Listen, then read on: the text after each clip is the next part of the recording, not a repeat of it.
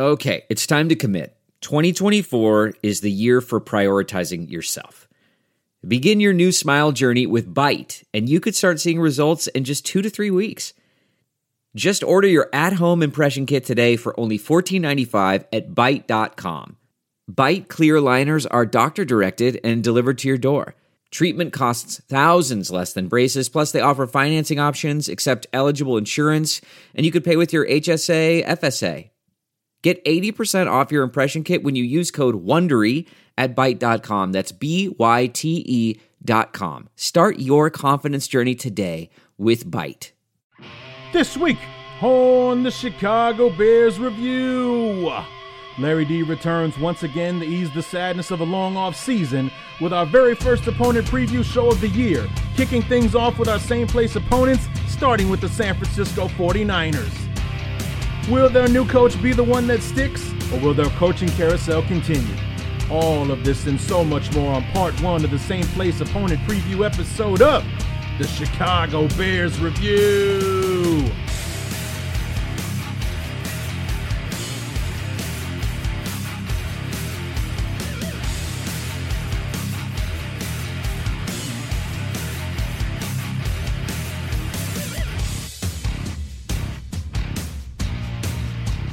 As much as I hate this time of year, I love it all at the same time because it allows me to introduce you to our opponents and some great new friends all at the same time. What's going on, everybody? Larry D back for the same place opponent preview episode of the Chicago Bears Review. This is part 1. Part 2 will be next week when we talk to Brandon Lee Gouton from Bleeding Green Nation and SB Nation about the Philadelphia Eagles. But we kick things off, and I guess you can say this is our ladies' first episode. Tracy Sandler, Steph McCarroll from Talking Touchdowns, the podcast for the Fangirl Sports Network that Tracy and Steph are both a part of. We talk about that a little bit at the beginning of the interview before we dive into the 49ers. And yes, we do talk briefly about, and I'm putting up air quotes, the trade. We do mention the trade. We talk about that for a few moments, and you know it's bad when the people that were actually part of fleecing you in that trade try to make you feel better about it. You hear Steph make a valiant effort to try to make us feel better about this trade. I know some of you are absolutely thrilled that we got a quarterback, that we got Mr. Trubisky. Like I said before, my issue was never with the quarterback or the actual player himself, more about the position he plays and the draft capital that we gave up in order to acquire him. If the Bears wanted him that bad, we could have gotten him at 3. I think that's pretty obvious by now. And we could have used those draft picks for this year and giving up a valuable third for next season as well. So I've beaten that into the ground. So we'll beat into the ground a little bit more when we talk to Tracy and Steph a little bit later on.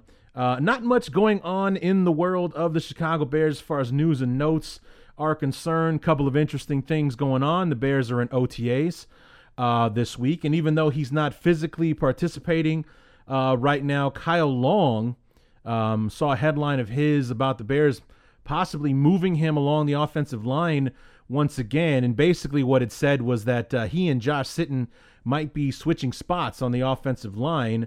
Sitton played more time at right guard in Green Bay than he did on the left side. He was our left guard last season, so they're thinking that usually the rule of thumb is you have your better run blockers on the right side, you have your more athletic guys on the left, and I think that's definitely a perfect way of describing those two, that Kyle Long is a physical freak of nature. Even though he's bulking back up to over 300 pounds when he was under 300, so he could be a little bit lighter to play tackle. He is probably the more athletic of the two, and would probably be better served to play on the left side. He did play a little bit of left guard in college at Oregon, and Sitton was an all-pro guard on the right side for the Green Bay Packers, so it might be a better fit. So keep an eye on that to see where Josh Sitton is lining up during OTAs. If he's lining up on the right side, then the truth could be, then that could be the truth that, Kyle Long once again is going to be moving along the offensive line, but staying in the interior at guard. And instead of moving outside to tackle. So keep an eye on that move. And then, of course, the Bears had their rookie mini camp. Apparently, Mitchell Trubisky was orgasmic while he was out there. The quarterback actually can throw the football. I don't think that would surprise anybody to hear that. Got to admit, did look good in the uniform. Got to admit, he looks like a quarterback, that's for sure.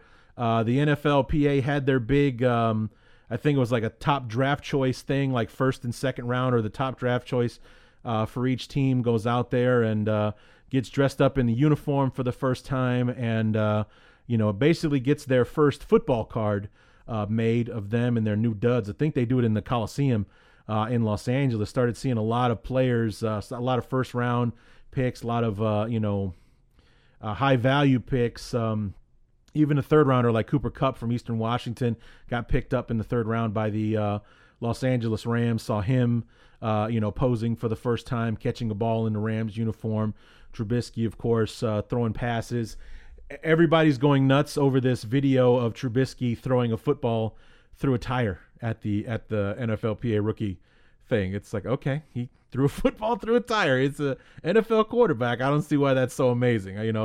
It looked good in slow motion and everything, but what would you think of him if he couldn't do it? You know what I mean? So it's like everybody's like, hey, the kid can throw. It's like, well, God damn it, I hope so. So we gave up 3 draft choices and, passed on some high-level defensive talent to make this kid the face of the franchise. I hope he can throw a football through a goddamn tire. So, but the Bears are full on in OTAs this week. And like I said, Kyle Long not participating, still recovering from ankle and shoulder surgery that he had during the off season. So Zach Miller also not 100% yet from the ankle surgery or the foot surgery that he had, the injury that he suffered last season against the Giants, and some rumor that Danny Trevathan may not be ready to go with that torn patellar tendon, or ruptured patellar tendon against was it the Titans last year? It was later on in the year, a lot later than we would have wanted it to be, that's for sure.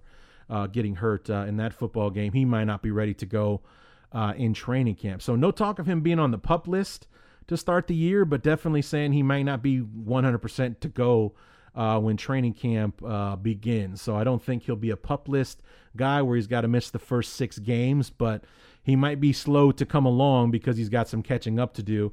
Everybody's going to be football ready, and he's still trying to catch up. But Kwiatkowski, our 4th-round pick last year, filled in for him when he was hurt, did a great job, filling in. So I don't think that we'll be, we'll have too much of a drop-off. And, of course, Jarrell Freeman is healthy as well. So I think we'll be okay while we wait for Danny Trevathan to come around. So other than that, like I said, not really much going on in Bear World right now. And like I said, they're in OTAs and, really getting their first look at the team as a whole. They had their rookie camp last week or the week before. And, so we'll see what kind of stories come out of OTAs this week, and what excitement it may hold. And, but speaking of excitement, I'm excited to get these opponent preview episodes started. Like I said, we had Tracy and Steph on just a little while ago. I was talking to them. We talked about the 49ers, their off season. We stayed away from Colin Kaepernick. I kind of caged them on that before we started recording, and I don't want to go there. So we just left Colin Kaepernick alone. Talked a bit about the 2016 season, and we had very similar records: 2-14, 3-13. Asked them questions like, what is it that you look forward to, or what bright spot did you have to hang on to in a 2-14 season? I mentioned how we as Bear fans, we had the joy of watching Jordan Howard be the second leading rusher in all of football last year. The bright spot of seeing Leonard Floyd do his thing when he could stay healthy, of course. And any of the other young guys making their mark on the team. Cody Whitehair playing like a stud in, when never having played center before and being basically a Pro Bowl center last year. So, things like that we had to hold on to. What did they as 49er fans have to hang on to in a 2-14 season that they suffered through? last year. That and so much more. So to hell with it. Without further ado, let's go ahead and dive right in. It's me, Tracy, and Steph talking 49ers for 2017.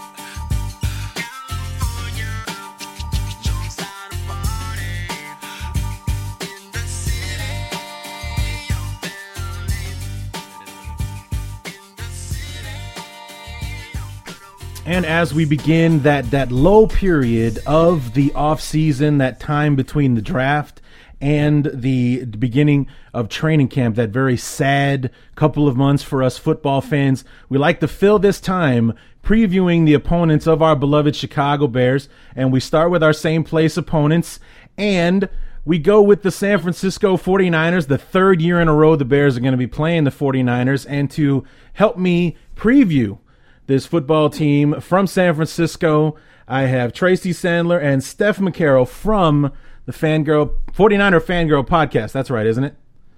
Yes. The Talking Touchdowns podcast on Fangirl Sports Network. There we go. I knew I was forgetting something. All right. So, ladies, thanks so much for joining me. And you guys are new to the show, and with all of our new guests, we like to cover a couple of things. The first thing being, where are you from? Because that always tends to be a fun answer. Most people don't actually live in the market of the team they're supporting. How long have you been a fan? And do you have a favorite 49er moment? So whichever one of you wants to go first, go ahead and dive right in. I am definitely from the Bay Area. Okay. I have been a 49ers fan my entire life. My parents shared season tickets with my aunt, and I don't even remember my very first 49ers game. In fact, there's a picture of me sitting on my mom's lap, and I'm sunburned and it's like crazy, but I have this like big foam finger on my hand. But as the years went on and on and on, it was a good and really part of my sports heritage is the 49ers. So, yeah, I grew up at Candlestick Park and I loved them so much. And, of course, without, discussing all this, how old I am, they were really a big part of my life and my sports fandom. And there were so much good things to come from them. My favorite part of being a 49ers fan has to be when Steve Young it was against the Minnesota Vikings. Oh, yeah. And we were at the game. And it was really crazy because by all means he should have went down several times. But for some reason he broke through several tackles and another tackle and another tackle and another tackle. And I remember that being the moment where I literally cried for the 49ers in happiness. And I think that was definitely my favorite. Yeah, the only thing better than that run is listening to the guy on the radio calling that run. He was literally losing his mind. You see that on NFL films. That is a classic football moment, not just a classic 49er moment. Tracy, how about you? Well, I am originally from Los Angeles, California, and I live in Los Angeles now, even though I now spend so much time in Santa Clara covering the 49ers that I call myself bi-statal because I feel like sometimes I feel like I live in both.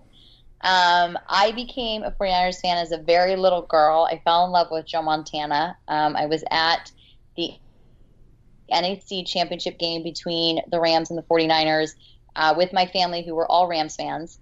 And I went to the game indifferent. It was the game where Jim Everett after that was really never the same. Right. And somewhere in the second quarter, I turned to my mom and I said, I love Joe Montana. And that was it. I was a diehard 49ers fan from that point forward. And I think the next day I announced to my family that I would one day be the head coach of the San Francisco 49ers. And I just loved them from that moment on. But I think, and it's been just forever. But I think actually my favorite 49ers moment also involves Steve Young, but it was winning a Super Bowl in 1995 because as much as I loved Joe Montana, I became probably an even bigger Steve Young fan. And to see him win the Super Bowl made me so happy. So I think that is probably one of my favorite 49ers moments. And I can still see the cover of the San Francisco Chronicle with Steve Young hugging Eddie DeBartolo and the happiness on his face. Like I can see the whole thing with that brown hat with the maroon bill, and it's just such a great photo and such happiness. And so I think that probably is, I have a lot of favorite 49ers moments, but I would say that would be one of my favorite 49ers moments. I can tell you a funny, sad 49ers moment if you're interested. But the day after my bat mitzvah was the NFC Championship game against the Giants, and I mine too. Really? That's Yes. a sad moment. And Craig. I had Roger Craig. Roger Craig. I had we had a lot of friends in town from New York, and I had spent the entire weekend thanking them for coming, but telling them how the 49ers would cream the Giants the next day. And I watched that game with all those people, and I cried for 3 solid hours. I could not be consoled. Like 3 solid hours. I could not stop crying, and I later saw Roger Craig on an airplane. I almost started to cry again. That's the one where Leonard Marshall separated Joe Montana from his body, right? Yep. Yeah, that was. And then, Fumble. He Matt fumbled. Moore field goal at the game. Jeff Hostetler was playing in Bill Sims. Right. And inconsolable, just could not stop crying. And literally did see him on a plane 4 years later, and almost started to cry just looking at him. So that was my saddest 49ers moment. Well, Roger Craig is actually originally from the area that I live in right now. Oh, really? He's from Davenport, Iowa. That's where I live right now. I'm originally from the north side of Chicago. He went to Davenport Central High School, which is about 5 minutes from where I'm sitting right now. Okay. So he's a legend around here because the casino on. Cry too? Say again? Did you cry when he fumbled? Did you cry when he fumbled? I can't say that I did because at that point I was sick of the 49ers. So, I was still aching over the 49ers coming into frigid Soldier Field in '88 and beating us like 28-3 to go to the Super Bowl against the Bengals. So watching them lose an NFC Championship game instead of beating us in another one was not the worst thing that's ever happened to me. So, yeah, I can't say that I did. I mean, I wasn't happy to see Montana go down, but I was happy to see the 49ers lose for a change. That would have been the three-peat if they'd have gone. Yeah, that was... He broke a lot more than his hand. He was out for a while after that, so... It was rough. It was, and then when they lost the Super Bowl in New Orleans to the Ravens many years later, I think my dad describes it, I was equally inconsolable, but had learned how to control my emotions. But he said I don't know, it was a little touch and go. Touch and go. That's a little touch and go. That's hilarious. We all cried together. My family, we all cried. Lots of tears. So before we dive into the rest of the 49ers, how did this the Fangirl Network get started? I was reading about this on the website when I was looking into you guys, but I'm surprised that that it's not bigger. To be honest with you, how long has this been going on? Well, it's only been going on 2 seasons. Okay. So actually, next season will be significantly bigger than it is now. But I started it in the 2015 season as 49ers Fangirl. Mm-hmm. And then after that season, decided to expand a little bit. So I expanded with the Rams Fangirl in the fall, and then just launched Warriors Fangirl, which Steph is our Warriors Fangirl, and Clippers Fangirl for the playoffs. Yes, woohoo! Yay, Warriors, Dub Nation. For the playoffs. And then we will have significantly more NFL girls this coming fall. Well, if you find a Bears Fangirl, I'm single, so I would be all about that. So just give me a heads up, all right? I'd appreciate it. So. Well, it's funny you said I did a 5 fun facts with Pierre Garcon right after he signed with the 49ers. Uh-huh. And I did a video with him in the locker room, and his fifth fun fact is that he is single.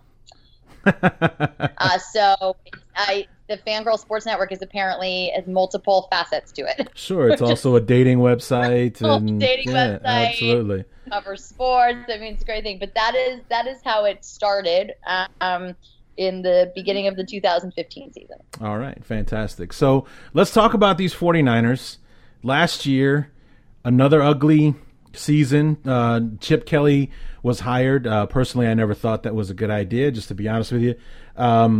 You guys start 1-0, second year in a row on Monday Night Football. You dominate your opponent to start 1-0, and then everything pretty much goes off the rails after that. You're 0-14 against the rest of the league, but you're 2-0 against the LA Rams. I went 3-13 last year, so I can empathize with what a long season that can be. Well, what is it? What was it like going 2-14, watching your team play, knowing that most Sundays they're going to lose? Well, eventually, you get kind of numb to it. Right, that's true. To be honest, I think that for me at least, that's kind of how I started to feel. I think it becomes increasingly difficult to cover a team, as you well know. Oh yeah. Who week after week is just terrible. There were some parts in the season. There was the Arizona game in Arizona. I believe it was November 13th. That Sunday where the 49ers had some fight in them, and they actually almost won that game. And you find yourself excited by an almost win, right? Because it felt like they didn't give up, and they had some fight, and it was exciting. But it's tough after a while. It's very, very hard because you start to feel like, do you care more than the team? Even though of course you don't. Right. But it's difficult, and I think what was so bad and difficult to watch for the 49ers is any lack of improvement as the season went on. And Steph and I talked about this on our podcast a lot, is that this was not a talented roster by any means, but you would have thought at some point during the season went on, you would start to see some at least signs of improvement, some bright spots for the future. And there were players who had some bright spots for the future. DeForest Buckner had some potential bright spots. Rashard Robinson had some potential bright spots. And Jimmy Ward had a couple potential bright spots, but Jeremy Curley. But the team as a whole, some weeks looked worse than the week before. And I think that what was hard to watch and discouraging as a fan. And I believe this year they may not win a ton of games, but I think we're going to see a very different team. And I think we're going to see a team that's in games more often than the team last year. So what was it that you did have to cling on to? Like, for example, as a Bears fan, knowing that more times than not, my beloved, we're not going to come out ahead on Sunday, but we did have rookie running back Jordan Howard, who finished second in the league in rushing, and he didn't even start until the fourth week of the season. One can only imagine what he could have done had he been the starter from the beginning. So watching him play was kind of the reason that you got up on Sunday to watch him play, even though you thought they were going to lose. Watching some of the young guys like Leonard Floyd, our first-round pick, do what he did last year. What was there for the 49er fans to hang on to despite a 2-14 season? It wasn't easy. It was hard. I mean, to be honest with you, I think we could almost point to the fact that how close we were in the past. I mean, not too long ago, they had gone to the Super Bowl and gone to 3 NFC championship games.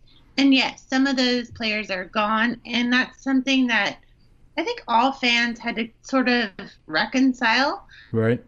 But I think that down deep, we knew that the team could do something, but I think came from above. I think the 49ers had to figure out where this team was going. And I think what was frustrating for a lot of 49ers fans, including me, was that there was no clear direction. Everything was just sort of like, okay, we're doing this now. We're going to hire this coach and we're going to do this. But there was no clear direction. Yeah. But what's different now, and I'll say this open-heartedly, is that there is a direction. I mean, with Lynch and Shanahan and them putting aside all the other BS if you will, they're ready to go forward and they're doing things their way. And as much as I didn't get it before, I get it now because they have a clear direction. And I think that's what fans want. I think fans need that. And I think that's something that the 49ers organization has been lacking, and that's something that we want to see. So for me, I'm like all about it. I'm jumping on the Shanahan train, and I'm ready to see what they have to do. And the draft was unreal. So given that, I think it shows a lot. It shows that they're ready to put everything in, and they're ready to do it. So I'm happy about that. And I think in the 49ers, to be honest with you, in a lot of ways, it's like the 49ers had to hit rock bottom to get better. In a way, like I think they had to hit such a low point that the organization had no choice but to make massive changes. So I think I try to look at last year that way. That if, and I did like Chip Kelly, but I think he didn't have the personnel for his system, and there were a lot of factors that went into him not being this year. Mm-hmm. But I think without 2-14, you don't have John Lynch, you don't have Kyle Shanahan, you don't have a clear direction. I mean, really, let's be honest. If this team had won 5 or 6 games last year, nothing would have changed. Right. I think the organization could have rationalized, well, with this personnel and with these injuries and with this and that, we still won 5 or 6 games. And, I think we started to see improvement. So I think really this team had to go through such a low point. I think it's unfortunate. I feel like Chip Kelly was a little bit a casualty of war. But that's a whole different discussion probably for another time. But kind of it is what it is.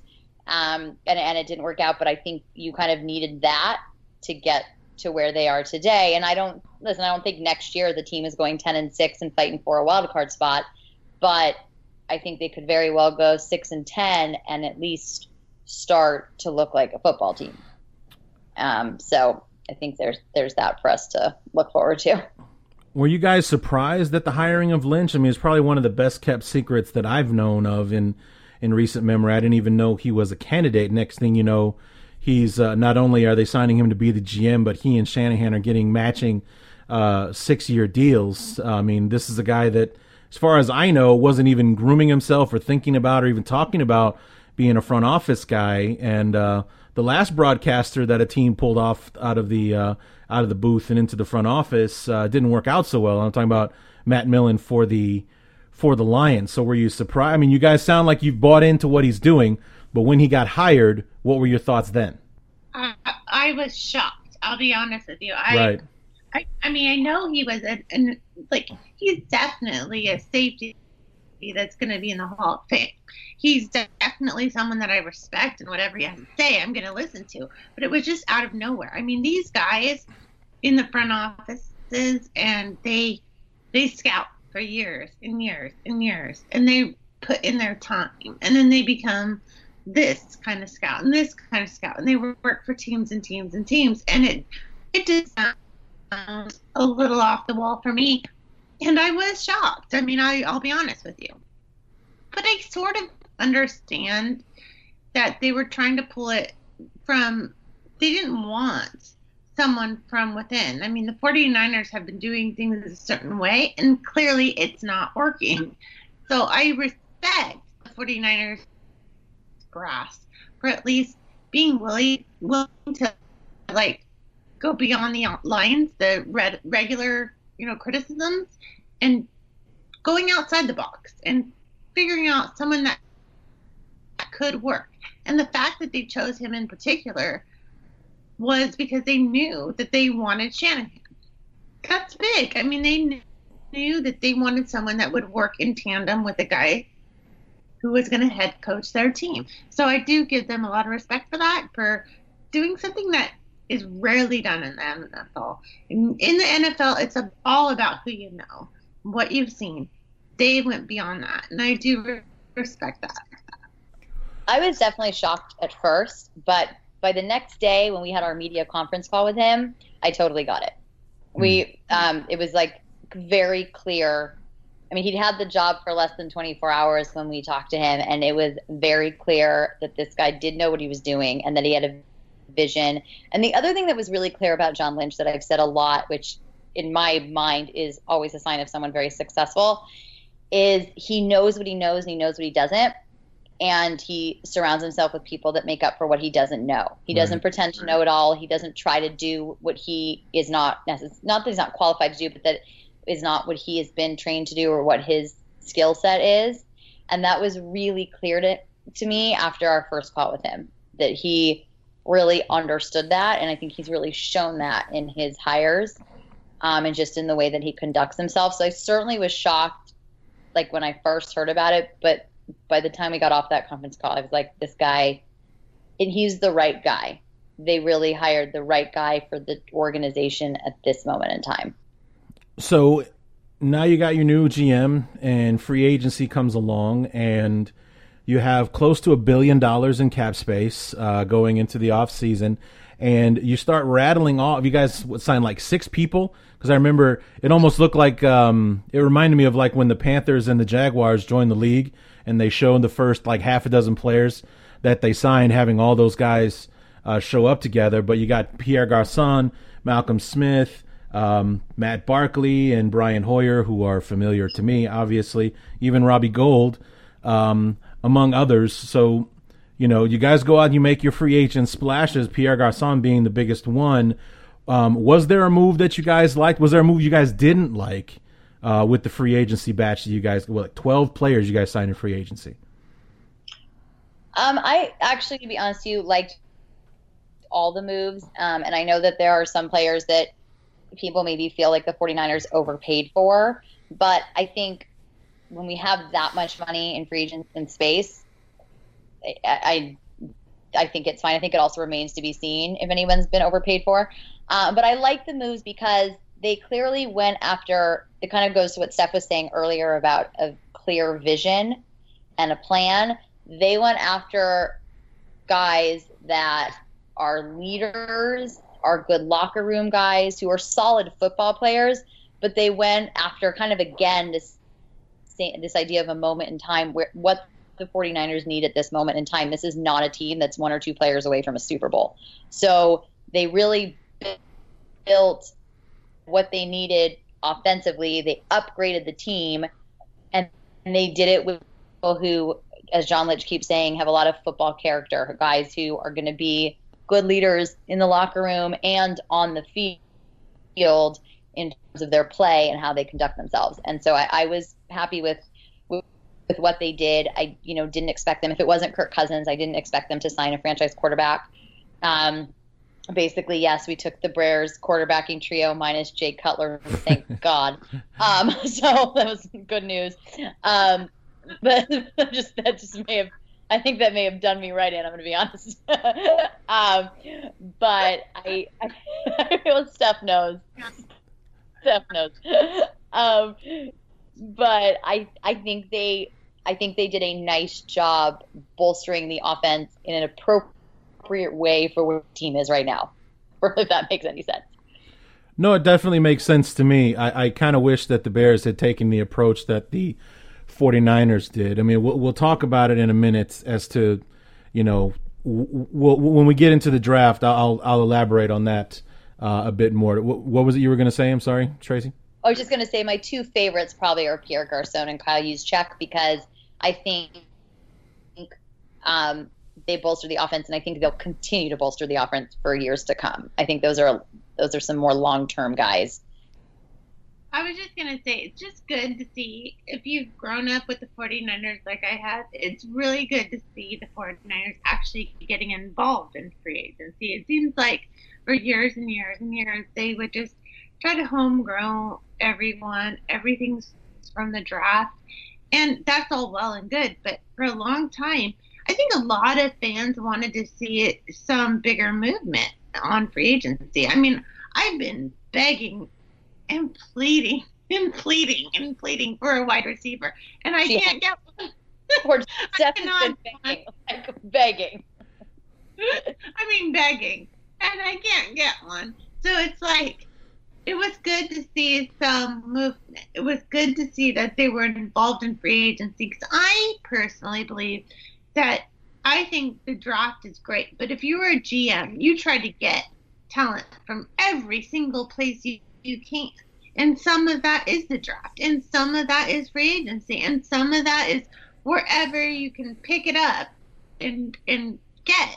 But I felt the 49ers felt in the past that they could do it all homegrown. And I think now it's just a different feel. It's a different vibe. It's a different way. And I'm really appreciate that they're willing to go out and get these guys. And I think it's totally necessary, because they need some, real veteran talent to inspire these guys and create an atmosphere for the 49ers. And I think that's something that they have been lacking for years. It's something that, since a lot of these big names have gone from the 49ers, they need to replace it somehow.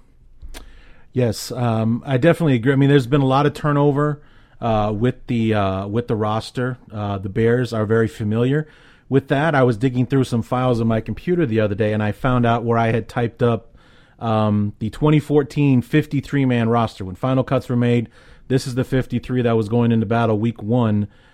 This is 3 years ago now. There are 6 guys on that team that are still playing for the Bears. 6 out of the 53 that were on that list that are still with the organization. I mean, that was Mark Trestman's last year. 2015 goes Ryan Pace and John Fox from there. 6 guys from when they took over are still on the team. So, it's been interesting having to have a program every Sunday to try to figure out who some of these guys are, because we've never seen them before, or numbers are on different guys and you're seeing different names on the backs of the numbers that you're familiar with. So it's something that sounds like you guys are going to have to get familiar with this year, because I think like 40 brand new faces just to be on this team for the 90-man roster you guys have going into OTAs right now. Mm-hmm. There's going to be a lot of wait, who's that guy? Yeah. Who's that? It was like, wait, number 17 was this guy. Who's that? That kind of thing. So it's it'll be interesting to say the least. So all right, let's talk about it. Draft day comes along, and the Cleveland Browns go ahead and select Myles Garrett. No big surprise. What was that? I just laugh because, what happened to you guys is the kind of thing that would normally happen to the 49ers. We're not normally on the winning end of that, so I feel bad for you. But I'm sure I can feel the emotion through the wires there, and it's it's like just wipe the tears from your face with the laughter there. So here's what I want to know is, before the Bears did what they did as far as making the selection that they did, same as before, when you heard that John Lynch was going to be your general manager, you had one reaction. You got to sit down and listen to him and hear what his manifesto was going to be. You had a different reaction. You're sitting there on draft day, you got the number 2 pick, and all of a sudden you give that pick away. What was your reaction when that had happened? I didn't have a problem with that. I wasn't surprised by that, to be honest, because I thought there was a good chance that they were going to trade back for more picks anyways. So I didn't find that all that shocking. When I heard that they only traded back 1 pick for the Bears, my assumption was, wow, the Bears really want Solomon Thomas. Yeah. That was what my assumption was. And I was like, wow, that's interesting. Okay, the Bears really want Solomon Thomas. My shock came when the Bears took Trubisky. Your shock? Well, I'm sure your shock was much more than my shock. Because my shock was more like, they took Trubisky, still getting Solomon Thomas, and the pick next year, and John Lynch is a genius. But your shock was probably different than my shock. And this is what I was talking about a minute ago. I wish the Bears had done what the 49ers are doing, I should say, and basically realized that the spot that they're in right now with the progress of their football team. I envision the Bears to be a team, and they have been historically, that kind of like where the Houston Texans are right now. They have the number 1 defense. They have tons of weapons on the offensive side. They got a good running game, a solid offensive line. all they need is a quarterback, and they are ready to go for a championship run. That's what I think the Bears should do, and they are nowhere near that. So making this move and giving up the draft capital that we did, I mean, in the scheme of things, 2/3 and a fourth is not a great train robbery or anything like that, but it's draft capital for a team that wants to build through the draft, giving away valuable pieces. So number one, I didn't think we were ready for a young quarterback, and number two, we gave up draft pieces in order to make a move for a player I didn't think that we needed at the moment. And then number three, the black eye that it's given the Bears.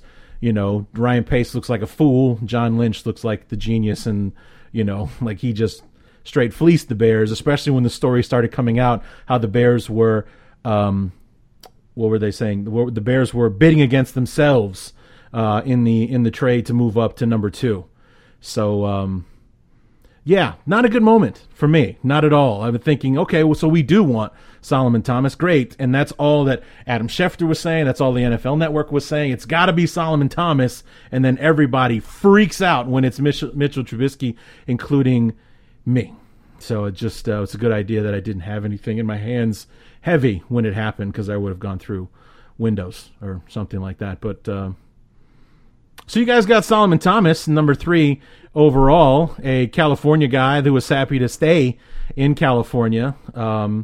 And then you get Reuben Foster. You trade up in the second round. You get Reuben Foster, who was rumored to be who the 49ers would have taken at 3 had the Bears taken Solomon Thomas, and you're still able to get him at 31. So that was pretty good for you guys as well. It was, and I just going back to what you're saying, I have a draft strategy. Granted, I am not a GM, so I personally have never put the strategy into use. But my thinking on the draft is if you pick a guy 1, 2, 3, 4, even like 1 through 10, that person should be able to contribute something day one. And I think the Bears just made a really bad trade in picking somebody who's not going to be able to contribute. I just didn't get the point of it. Right. And I felt that way last year with the Rams and Jared Goff. Yep. I thought that was not a good pick. I think they could have, picking Jared Goff later. I never understood the Jared Goff hype as much. And Steph can speak to that a lot as a Cal alum. But I just feel like when you're picking 1 through 10, you're on a not great football team who has a lot of needs, and you should be picking someone that is able to contribute something on day one. And so that was so confusing to me with the Bears, that you're trading kind of a lot of capital for someone who is not going to contribute day one, someone who may not contribute at all in year one. Mm-hmm. And so that, to me, that's my personal draft strategy that if I'm ever an NFL GM, I can put into practice. But Steph, go ahead. Well, I was going to say, in defense of, the Chicago, I think that there was a lot of components there. I don't think they were totally fleeced. I think that they really believed that, and I'm not sure, because I'm not in the phone calls, but I'm saying that they did it for a reason. Clearly they felt that there were teams that were in the mix, and that could be totally, here nor there. But I do think that was the quarterback that they felt. And, we can be laughing now, but if that is the quarterback that helps Chicago through the years, they could be laughing for years. So I don't know. I can't say it was bad or good. I just think that that's something they wanted to do. And I think that if the Bears wanted to go that route, I think that that's what you have to do. But I like the vision. I like that they were like, this is what we're doing. This is how we're going to do it. You may have not liked the pick, but who knows how that's going to play out. And I think that there's a lot for us to see. I agree with Tracy. I was shocked too. But I think that a lot of people place Solomon Thomas way down into the first round. And I think that he was definitely someone that, obviously I wanted. I thought he was great. I'm not a Stanford fan by any means. Go Bears. But situation. but But at the same time, like, I could see his value. I could see it, how many teams would want him, and I wasn't sure what they would do. I felt like all 49ers fans wanted Malik Hooker. So I was a little shocked, but happy at the same time that they wanted to actually rebuild that defense, because that's something that was necessary. I mean, it was bad last year. It was very, very bad. And especially from the, front seven going that forward. I just think that that's something that was necessary. So I liked everything that they did. No, there's no problem with what Chicago did. They did what they thought was necessary. And if he's the quarterback of the future, then so be it. Well, that is absolutely true. And that is what we as Bear fans are clinging to as far as the hope that we have. But it's bad when your enemy has to come to your defense to make you feel better about what your team did. So it's, I just think he could be the quarterback of the future, but he could have been the quarterback of the future later, like at 3, without having to give up so much. For sure. So I think they may have been a little fleeced, because I think they believed the hype that the 49ers were really interested in Trubisky. So I think he may be the quarterback of the future, but I guess to what price? You think it was just the 49ers, though? Was it something that they believed based on every other thing that was going on? I think. Wait, what was a lot? I'm saying that you think it was just the 49ers that fleeced them. I think the whole NFL tried to. The whole NFL fleeced them, but they were clearly concerned about. But they were concerned about it seems that they were concerned about losing Trubisky at 2, and the 49ers had that pick. And there was a lot of conversation that week that the 49ers were super interested in Trubisky and were very much leaning towards him at number 2. And so clearly that's who the Bears wanted, but they definitely bought into that concern, because it was the 49ers who had the number 2 pick. And that was the only thing standing between them and Mitchell. I'm sorry. I think he's Mitchell now.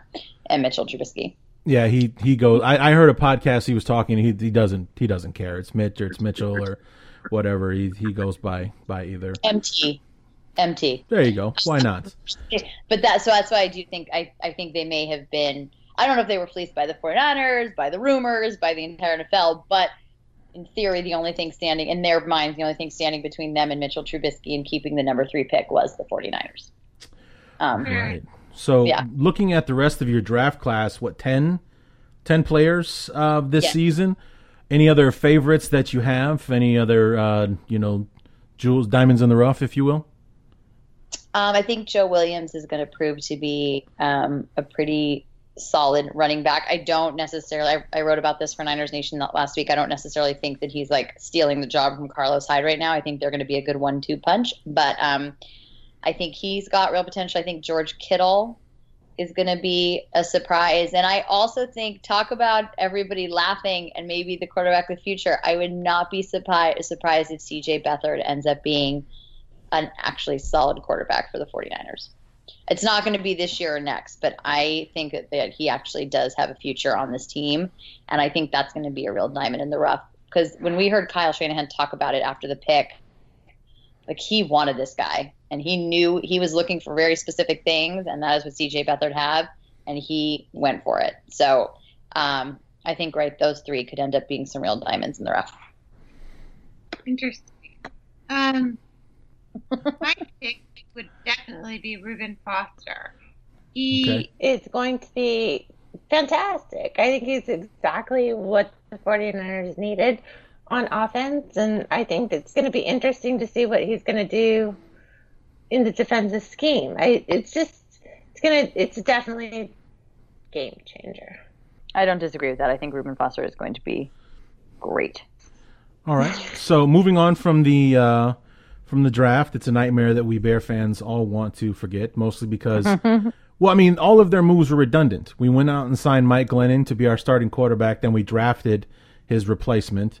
We signed a brand new tight end, then we drafted one in the second round. It's like we were doubling down on everything we did when Ryan Pace said in his end of the year press conference, the number one priority was defensive impact players, and there were several to be had at the spot, and we didn't take any. So we made one defensive draft choice, and we got him. We got him about 110 spots later than I wanted us to. So, that's how that went down. So, anyway, let's take a look at your schedule here real quick, and let's see. You have the NFC East and the AFC South this year. So interesting there with the NFC East, of course. The AFC South, that's an interesting division. We got to see them up close and personal last year. A lot of progress being made in that division. First 4 games for you guys: home for Carolina, at Seattle, home for the Rams, at Arizona. So 3 division games in the first 4 weeks. What's how you guys, and including that Thursday night game that Rams game is a Thursday nighter. That's your one and only national TV game for the entire season. You get that thing out of there early, and but you got 3 division games in the first 4. So you guys are going to be tested early with 3 division opponents right out of the gate. I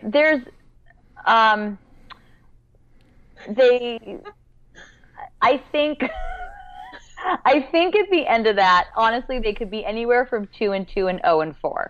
Right. But I think it's kind of going back to what I said at the beginning of the podcast. I think they'll be in the games more than they were in the past. I think they can. Clearly the Rams. I think they can beat the Rams. Because that seems to be the last year was all they could beat. And the Rams are going to be interesting too, because they have an interesting new young head coach and a new vision, et cetera, et cetera. But the 49ers seems to always kind of have the Rams number. So I could see them beating the Rams. They actually think they could beat the Cardinals. The Cardinals are not who they were a couple of years ago.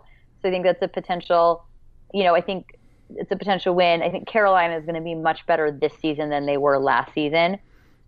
But the 49ers week 1 at home do tend to surprise people. But I would say they're most likely going to be, I could see them being 2-2 at the end of those 4 games. Really? I think they can beat Arizona and the Rams. Now, granted, this may be my naivete optimism. But the Rams will play the Rams at home. So I think that will help. But it depends. Here's what will be interesting to see with this team. They start the season 0-2, which is a strong possibility. Lose to Carolina at home, lose to Seattle on the road. What does that do to morale? And I think that we'll see because they'll have played Seattle at Sunday on the road. It's not a long flight. It's not a time change, but then they'll turn around and play a division game Thursday night at home. It will be an interesting test for Kyle Shanahan and the team, and to see how this group bounces back. You're going to have a lot of super young guys on this team. It'll be very, very interesting. I think if they go 0-2 and they come back and beat the Rams, it will show a lot about the new regime and the mental toughness of the team and kind of the emotional maturity of it. And then they have 10 days to get ready for the Cardinals. Whether home game or road game, when you got 10 days to get ready, you're in pretty good shape. So what was interesting to me was looking at the second quarter of the schedule. At Indianapolis, at Washington, home for Dallas, at Philadelphia. That's 3 cross-country trips in 4 weeks, for that second half. And talk about where the schedule can go sideways on you. You got 3 straight road games: Arizona, Indianapolis, Washington. Then you're going home for the Cowboys, and then on the road across country again to play what for you West Coasters would be a 10 a.m. game at Philadelphia. So, talk about a brutal portion of the schedule. 3 cross-country trips in 4 weeks and then home for the Cowboys. The NFL is doing you no favors there. No, it's going to be rough. That's going to be a rough month. It's a very, very, very rough month. And it's a very potentially 0-4 month. But I don't – that's why I say if they win 5 or 6 games, I'd be really happy but I think they'll be in games. That's the difference. That's basically what after 2 years of being super optimistic and naive and being like 8-8, they're going to be 8-8. I'm now feeling like they're going to be in games. And I think that's an improvement. If they are in football games, I'm going to consider that. And past the second quarter, I'm going to consider that a massive improvement. I don't even care if they're in the games. Like, I want them to be competitive in some sort. Like, if it's on defense and they could be that defensive team. Like, I'm over winning at this point. Like, I feel awful saying this, but I think they could probably pull off the Rams. I think they could possibly pull off the Eagles. But other than that, like, I'm not hopeful. And I hate being that way, but I'm hoping for 5 games. And I'm proud if they go 5 games. Tracy said it best when she said that we're just sort of trying to get them to be competitive and get into the games. And I think for a long time, 49ers fans have missed that in their team. So let's just hope. Let's just hope that they can find something to make it competitive. All right. So third quarter of the schedule, you have your bye week finally in the middle there, week 11, a late bye week for you guys. But you start week 9, home for Arizona. You finish off the series there. Then home for San Francisco, or excuse me, for the Giants. Your first back-to-back home games in the entire schedule. You go on the bye week, then you're home for Seattle. So 3 straight home games. You guys basically don't leave California for the month of November. So that's literal. November 5th, the 12th, the bye week, and then Sunday, the November 26th. You got Seattle, New York, and Arizona in that 4-week period plus the bye, and then to finish off the fourth quarter. And this was what I found interesting. For the third year in a row, you're coming to Chicago in December, quite literally on the same day for the third year in a row. It's week 13. The first time it was December 5th. Last year it was December 4th. This year, December 3rd. So something going on there. Not only do the 49ers have to keep traveling to Chicago, but they have to keep doing it in December. So I think the NFL's out to get you guys. And I think the Bears in December would way rather travel to California. Hey, it's bear weather. We can handle it. Last year it's kind of ugly last year was a disaster. That was a mess. Yeah. It is, but also it'll be kind of an interesting time for the 49ers because I feel like that's the part of the year. Granted, it's late in the year and they're tired and banged up. However, this unit will have played together for a while, under their new coach for a while, with their new scheme for a while. And we actually may see the 49ers a little bit hit their stride at that point. Be interesting to see. And I think a lot of teams underestimate the whole California thing. I mean, a lot of these players are coming from elsewhere. And while a lot of people dismiss the 49ers in a lot of aspects, they went to Green Bay and they handled it. So I think that it's all about mental, capacity, willing to do what's needed. And this is all about players and what they're willing to go through. And I think that's a lot of what the 49ers are trying to do at this juncture is form a team that's willing to go out there and play, regardless of the circumstances, and handle it. And then finally, you guys finish off the fourth and final quarter of the schedule. You're at Houston. Basically, you play the AFC South and the Rams because you're at Houston, home for Tennessee, home for Jacksonville, and then you finish it off at Los Angeles against the Rams on New Year's Eve. So quite a way. I mean, those could be some meaningful games, especially for those AFC South teams because that division seems to come down to the wire every single year. Tennessee was only a game away from the division last year. Jacksonville should be a team that's finally making a step.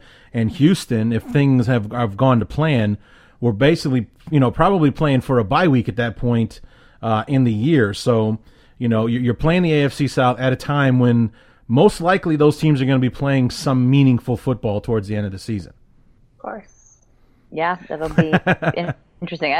It'll be, and I think for the 49ers, those games will mean something because they're not going to mean anything in terms of playoff contention. But I think they'll mean something for, like kind of what I said before, how this team is coming together as a unit. So, and there's nothing when you're a team who's going to go 5-11 or 4-12 or whatever. There's nothing that you probably want more than to upset the first round bye chances of the Houston Texans, or for you to feel, because you then it kind of feels like you matter. Sure. Like you made a mark on the season. So I think there's something to be said for that, and how the 49ers will play accordingly. Well, I mean, that's what I was saying at the end of the year last year. The Bears played the Packers week 15, and the Packers were on that run where Aaron Rodgers says we can run the table when they were 4-6. They run the table, they're 10-6, they're going to the playoffs, so on and so forth. The Bears were down like 27-7 and came back to tie the game in the fourth quarter, and they blew it. They absolutely blew it. They did not play to win. They played not to lose, and they ended up losing. So, I mean, if we beat Green Bay, they lose that one game. They are out of the playoffs. They don't make that historic run. Everybody can stop stroking Aaron Rodgers for an off season, and everything in Bearland is happy because we ruined Green Bay's chances of making the playoffs. But instead, we go ahead and we inexplicably, leave. It's.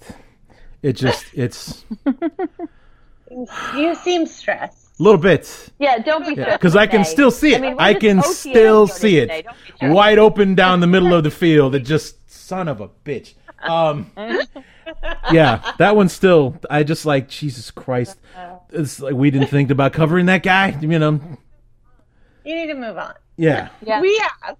Well, you know what? It's a good thing. It's a good thing I didn't have you guys on the show last year, because that 49er game in 2015, I wanted that one back so bad. I wanted that one. And I'm not talking about it. The one in 2015, not last year, the year before. No, 15, I was there. You were there. Oh my God. Okay. Blaine Gabbert, just a random 44-yard touchdown run in the middle. And nobody thought to cover the quarterback. That's no problem. And it's just, hilarious. I talked about it for a full calendar year. I talked about that game because there were like 6 mistakes that the Bears made. If they didn't make just one of those mistakes, we win the game in regulation and there's no problem. And the 49ers don't embarrass us in overtime. But instead, we made every single possible mistake we could make. And the 49ers go ahead, I give you guys all the credit in the world for winning it in overtime, but it should have never happened. I wanted that game back bad. Yeah. And we got it back in December. So that was... I'm going to calm down now. So I think it's time to move forward. Plus, again, it's May. OTA started today. Just enjoy it. Yes. Yeah. It's a brand new season. Everybody's 0-0. It's optimism and so on and so forth. So exactly. Hope springs eternal. Absolutely. Yeah. It's April showers and whatnot. So, all right. So let's go ahead and wrap this up. Where can we find you guys online? Where can we find your show? Well, you can find our podcast at fangirlsportsnetwork.com. We are on SoundCloud as well and on iTunes. Okay. And you can follow me at 49ers Fangirl. And then make sure to go to Fangirl Sports Network and follow all of our current fangirls. Yeah. I'm So Kelly Steph on a personal note, SOCALISTEPH, and I'm also the Warriors fangirl for Fangirl Sports Network. So, you have a lot there. And you can find her there at Warriors FGSN. Yeah. All right. Well, Tracy, Steph, thanks so much for spending the time and talking about the 49ers. Sorry, I got a little emotional there at the end talking about the game. It's it's just that one still sucks. Like emotion. But yes, of course.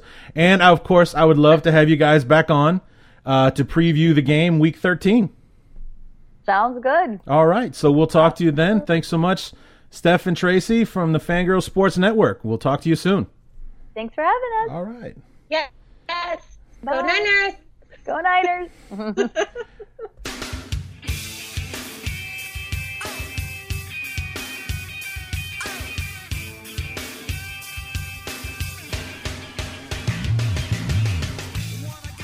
So once again, we want to thank Tracy Sandler, Steph McCarroll from Talking Touchdowns podcast on the Fangirl Sports Network, and you can find them at 49ers Fangirl on Twitter, and Steph is SoCali Steph on Twitter as well. So hit them up, say hello, listen to their podcast. You want to learn a little something extra about the 49ers, and we hope to have them both back.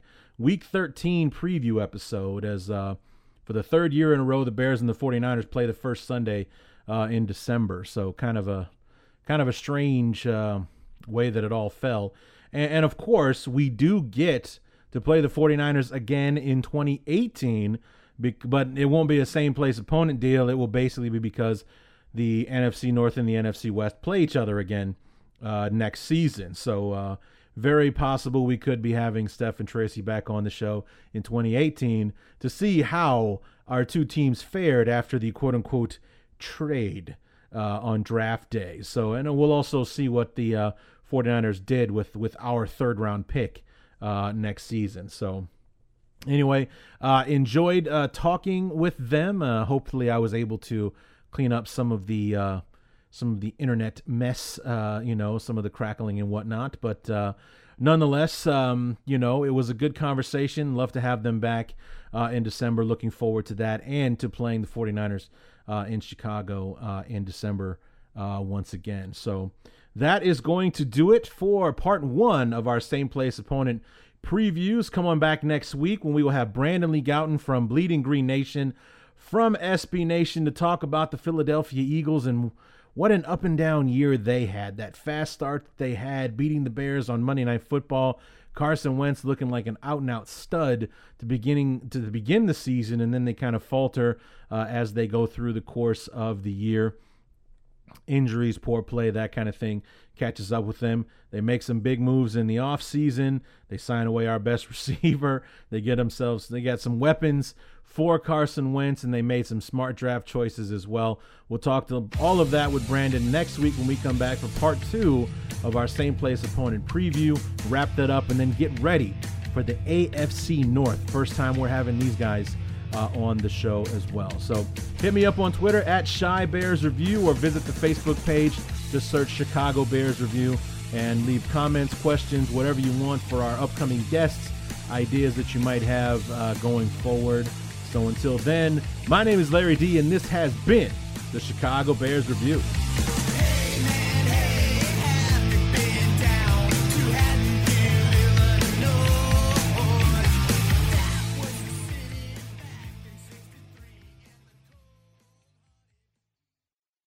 This is it. We've got an Amex Platinum Pro on our hands, ladies and gentlemen. We haven't seen anyone relax like this before in the Centurion Lounge.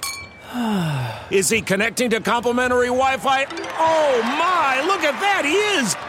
And you will not believe where he's going next. The Amex dedicated card member entrance for the win! Unbelievable! When you get travel perks with Amex Platinum, you're part of the action. That's the powerful backing of American Express. Terms apply. Learn more at americanexpress.com/withAmex. We're driven by the search for better. But when it comes to hiring, the best way to search for a candidate isn't to search at all. Don't search. Match. With Indeed. Leveraging over 140 million qualifications and preferences every day, Indeed's matching engine is constantly learning from your preferences. So the more you use Indeed, the better it gets.